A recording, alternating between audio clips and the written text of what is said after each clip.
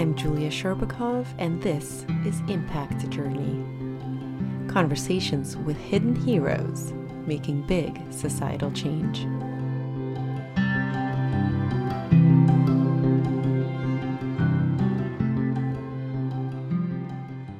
So many people in the environmental movement are trying to change the system, but using the same behaviors that were responsible for the system being created in the first place. People striving to be seen to be the best, people burning out because they're so busy. And so what I've learned is actually where change now needs to happen most desperately is in our minds. Today, I am happy to welcome Joe Confino. Joe is someone I have been excited and intimidated to talk to because I have read him and had him in my ear. Joe's been a journalist for decades, many of those at The Guardian. There, he started The Guardian's Sustainable Business section over a decade ago. And that is the first place where I read a major publication covering business in that way. He's also led The Guardian's Living Our Values program. He was an editor at HuffPost. He's a partner at Leaders Quest, a climate facilitator, an executive coach. And all of those are reasons I would have already wanted to talk to Joe. But Joe made a big change in his life recently. He left the big city life in New York and London and moved to a monastic community in rural France called Plum Village. And he now hosts the Plum Village podcast called The Way Out is In, grounded in the teachings of Zen master Thich Nhat Hanh. And that's how I have him in my ear every week these days.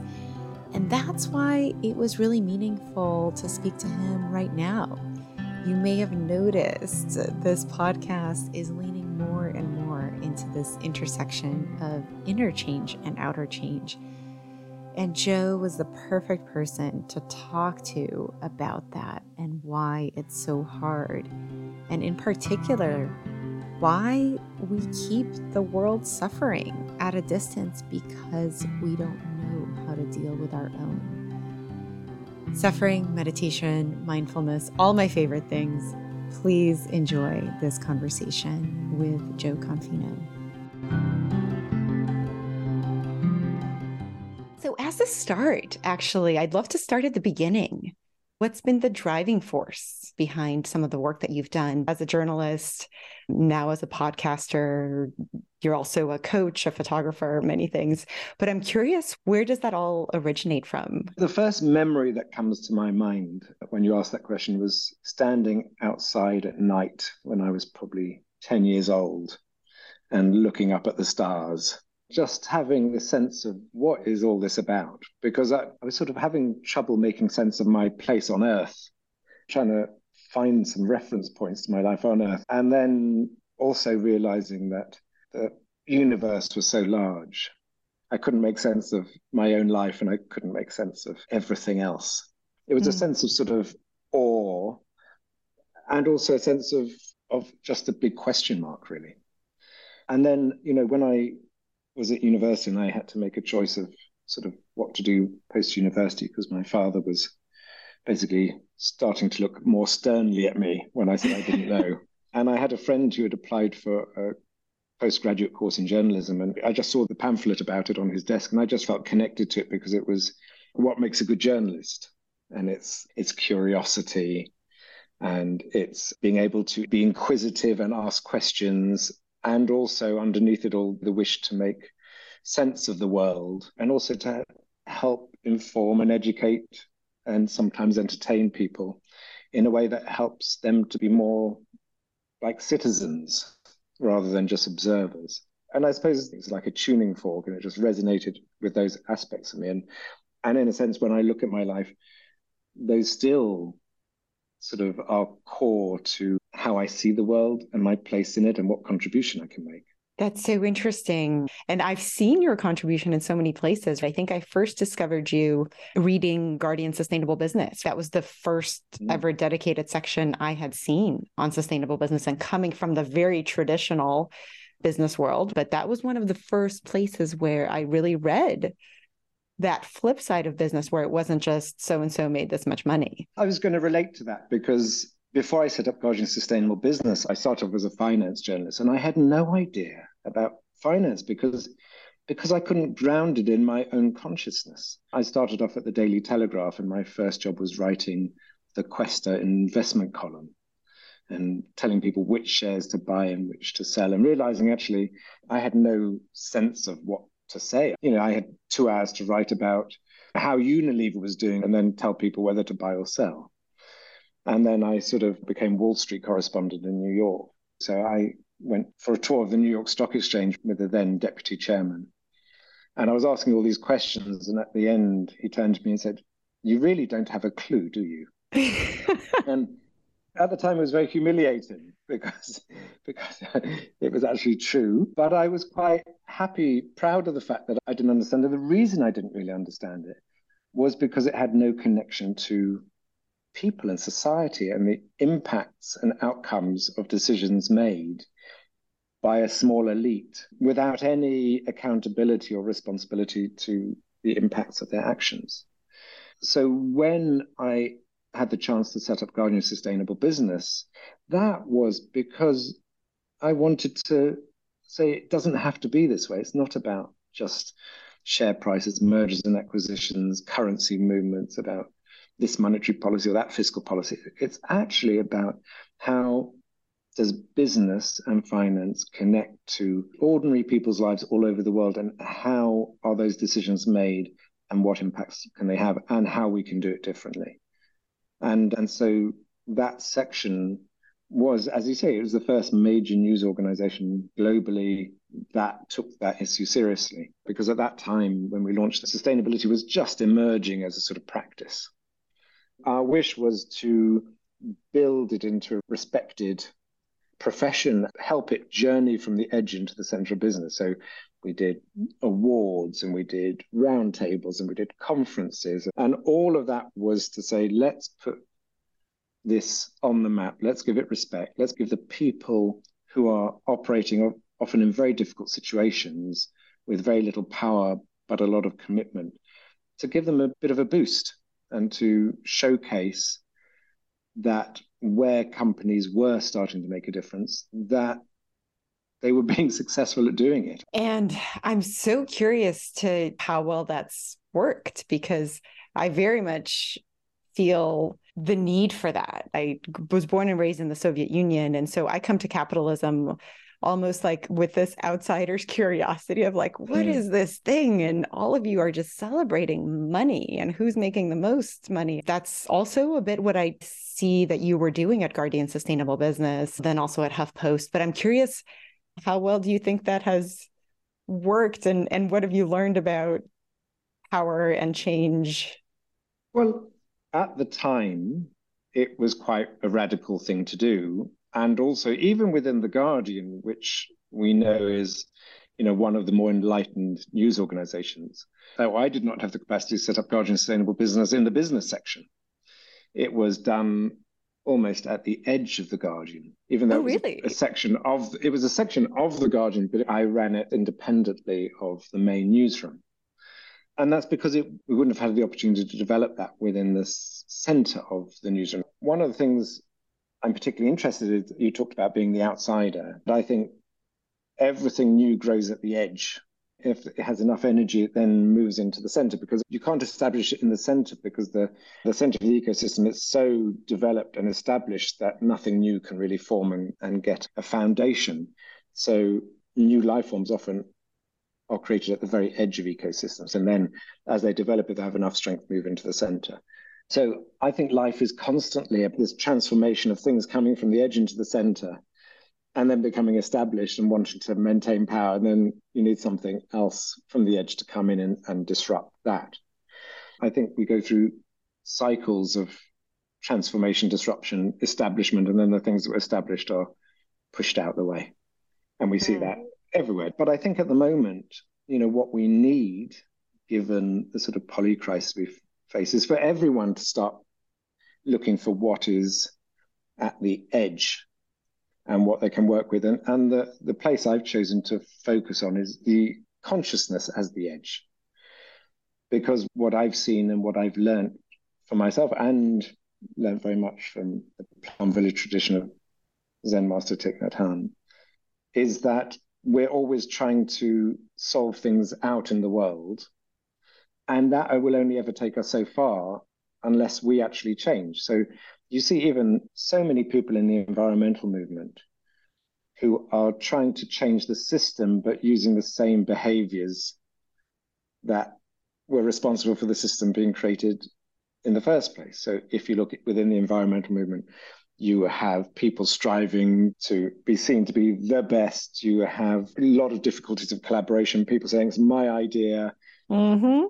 People burning out because they're so busy, working all God's hours, wanting to be recognized, etc., etc. And so they're trying to use that technique to create a new paradigm, which is not based on competition and not based on striving in the same way and not based on egoic needs. And so what I've learned is actually where change now needs to happen most desperately is in our minds. That's such a good connection to really the main thing I wanted to talk to you about, which is I do feel like there is something happening right now, whereas lately people will reach out to me with two questions. They're like, number one, tell me about how do I change my career to align with my values and sustainability and all of that. And number two, and this is because I'm also very open and public about my meditation practice, people will pull me aside like silently after a meeting, will say, can you tell me about a meditation retreat that you just went on? And I don't think the fact that they're happening around the same time are a coincidence, right? Because I think they both speak to what you just said, which is this link between inner change and outer change, inner work and outer work, that there's this desire to connect the two. Yeah. And there is a radical change going on, actually. I mean, it might be too slow for our liking, but when I was at Guardian Running, Guardian Sustainable Business, I wrote an article about the role of love in business. And I thought, is this going to be a career destroyer? Because actually, the last thing you should be writing in any major newspaper is about love and business. At the end of it, I thought, sod it. And I wrote it and it got published. And the first comment that came in on the article said something like, your finger must have hovered over the send button for a long, long time. Because at that time, you could not put those two words, business and love, together. It just couldn't be done. Whereas now people are actually much more prepared to speak out much more openly about this. I do some work with Christiana Figueres, who is the main architect of the Paris Climate Agreement, and she is a student of Thich Nhat Hanh as well. And she is very open about the importance of a spiritual grounding and foundation. She's very open about the fact that the Paris Climate Agreement was made possible only because she was able to bring those spiritual values into those talks and to recognize what it is to deeply listen, what it is to be compassionate. And those sort of core, in a sense, spiritual values were absolutely central to that agreement. And she says, without them, we wouldn't have done it, because everyone trying to get 196 countries to agree something under the normal ways of operating wouldn't have happened. And I get lots of people in all walks of life, from sort of CEOs to heads of NGOs, openly recognizing the power of spiritual values in sustaining change. Just last year, we had 30 climate leaders come to Plum Village for a climate leaders retreat. We've got a group of some of the world's biggest business leaders coming to Plum Village in June. There's a retreat of 100 or so climate leaders that Plum Village is organizing in Canada in May. There'll be another one in October. And people are reaching out saying, I want to come. I hear this is coming. Can I come? And these are not people in sort of alternative industries. These are people leading some of the world's largest businesses. They're people who are sort of running financial institutions. There is a recognition that we've tried everything and it's got us so far. And the last frontier we need to breach is the one of the separation of the intellect, physical world with spirituality and consciousness. I'm so glad that you brought up the climate movement and the connection to spirituality there, because there's so many ways that those connect, but there's also so many ways that they're still separate. And I was really moved by your work on this. It was years ago now, but a brilliant article about the importance of grieving in addressing the climate crisis. It's a sense that I often get in my work, which is we can't fully tackle the problems we want to tackle until we face them head on. And I don't just mean we look at the statistics, but actually like feeling the feelings. And in feeling the feelings, there is a lot of grief and there's a lot of fear. And what's really hard is I've just in my day job, I've really seen and felt what happens when that fear is not, when we don't allow ourselves to feel it. And I've seen myself do it too. It's like jumping to solutions, let's move faster. And there's a lot of like blaming others and scarcity mindset of who's going to get credit for this one thing. And like it becomes so like I actually notice myself right now, just even in talking about it, getting activated in a way that I don't want to be, right? Like that's not how I want to show up to this challenge. But I literally just talked myself into that mindset, just asking you this question. So I'm so curious, so fascinated with your work with civilizational collapse as well, because that's for me, it's like, how do you take grieving and really sit with it? And then in order to create solutions, what does that look like when we do that well? I was having this discussion earlier when I was coaching someone that it's so hard to grieve for something that you don't feel deeply personally in that moment connected to. So much of what we're looking at, these sort of meta crises, environmental collapse, biodiversity collapse, civilizational collapse, social inequality leading to collapse.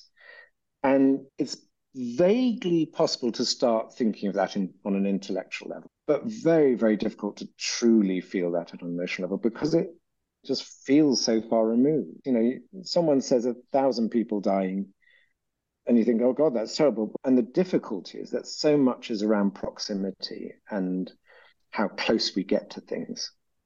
So last summer, I helped co-convene this 4-day convening on civilizational collapse, and it was the first time about 120 people coming together from all over the world from different disciplines to talk about that. And, you know, just sitting for 4 days talking about the end of days. Of course, you feel stuff, but, you know, I wasn't lying on the floor, sort of doubled up in pain, bawling my eyes out. And then I came home, and it was in the middle of the last summer's heat wave, which in France, it was like 43, 44 degrees around where I live. And I've never seen that before. We have a pond out in our front garden, and it's a beautiful pond. It has lots of life, dragonflies, and it has newts, and it has frogs, and it has toads, and it has lots of animals come to drink water from there. And I got home after this convening, and the pond had virtually dried up. And I was more upset and more devastated than anything I'd heard in the convening about civilizational collapse, even though civilizational and ecological collapse will lead to probably most ponds drying up and billions of people dying, the destruction of millions of species, terrible, terrible suffering on it. But that didn't move me in the way the pond did. So I just think it's very hard to ask people to create change when it feels distant.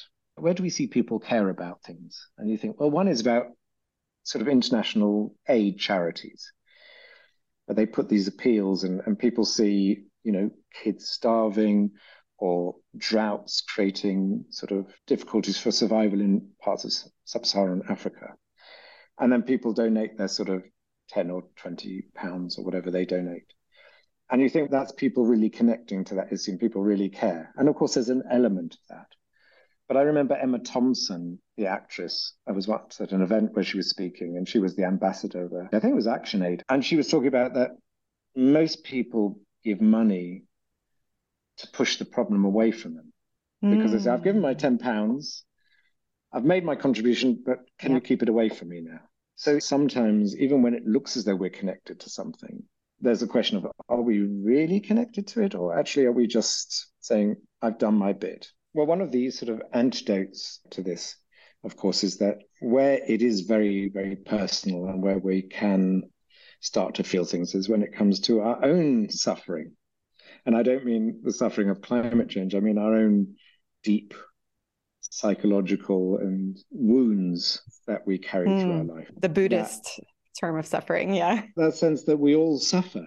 There's no one I know who doesn't go through many levels of suffering in their life.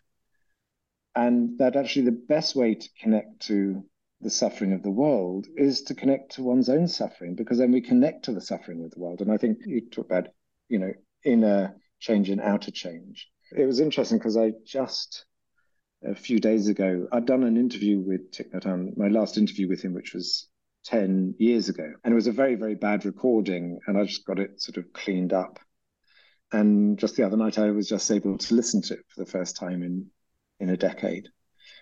And asking him about climate, civilizational collapse, all this. And what he says in it is very clear. He says, how can you expect people to care about the suffering of the world where they don't even know how to deal with their own suffering? Exactly. And that's the disconnect. If we're hiding and unable to deal with our own personal suffering, and we have many ways of avoiding it, as we know, through diversionary tactics and consumption habits, that if we don't start to face our own problems, well, of course, why would we choose to care about, touch the suffering of the world? Because the touching of the suffering of the world, if you deeply touch it, it could not be anything other than resonating to the suffering in yourself. You cannot separate one's own suffering from the world, and you cannot separate the suffering of the world from oneself. So, of course, most people want to avoid it because they're doing their best already to deny their own suffering. Oh, so what's the answer, Joe? It's always that point in therapy, isn't it? I hear you. I really understand that. But what do I do about it? Because we haven't got a muscle developed around it. We're very focused on dealing with the stuff outside ourselves. We've been educated in it. We've built our lifetime on coping and how to be successful in that.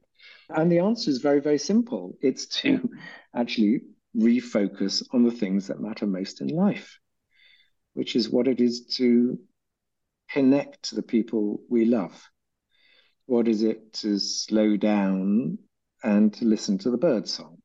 What is it to deeply listen to a friend without the need to try and solve their problems? Or how does that relate to me? And then jumping in with, yeah, that's really interesting, because when I did this, it's about what it is to show people compassion and to recognize that the suffering of the world, to recognize that if I'm happy and you're not happy, then I can't be truly happy.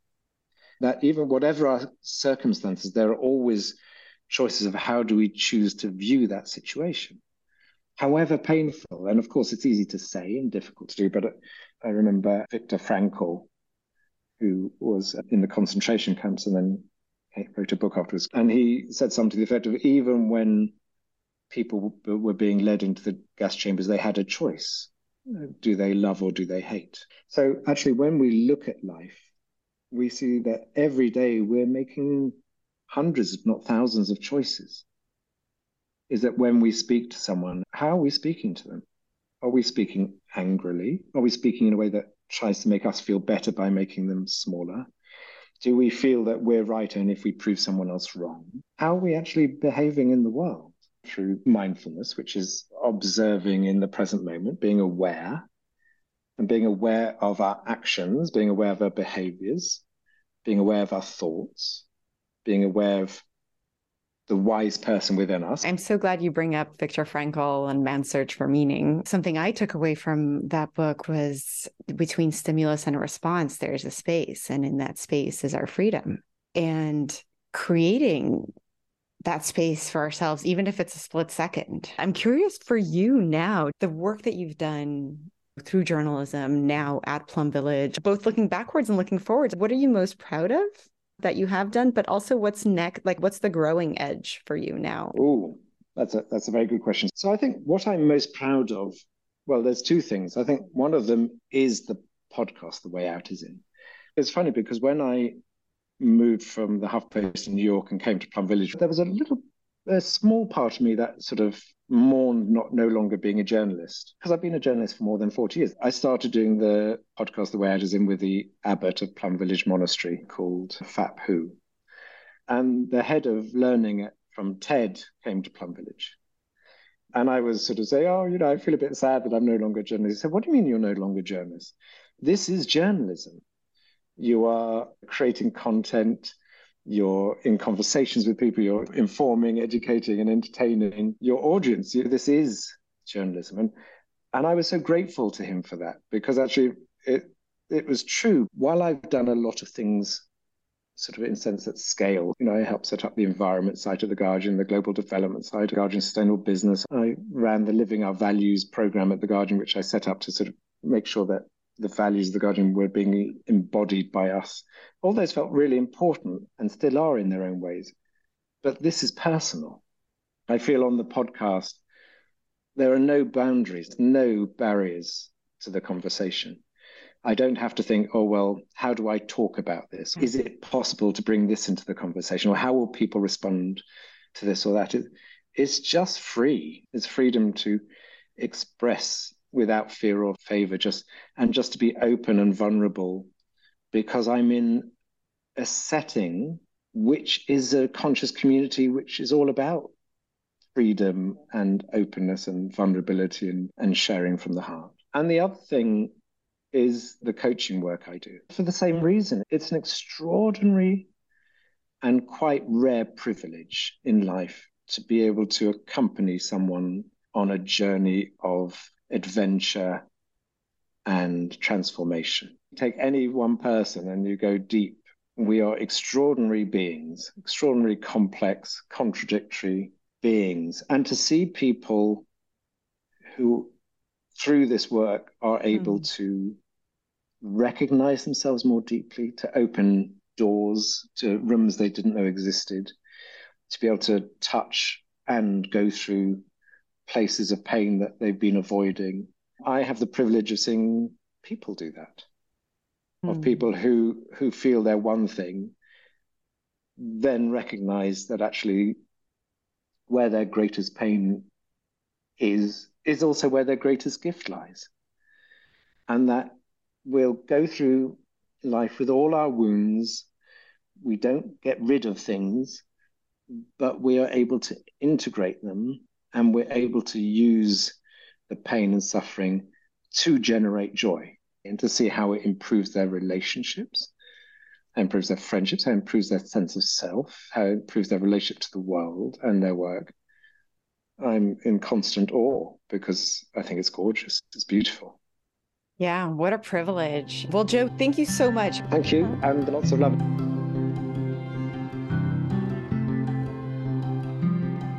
A big thanks to Joe Confino. You can follow him in the links in the show notes, and let me know what you think. ImpactJourneyPodcast@gmail.com. This is Impact Journey. See you next time.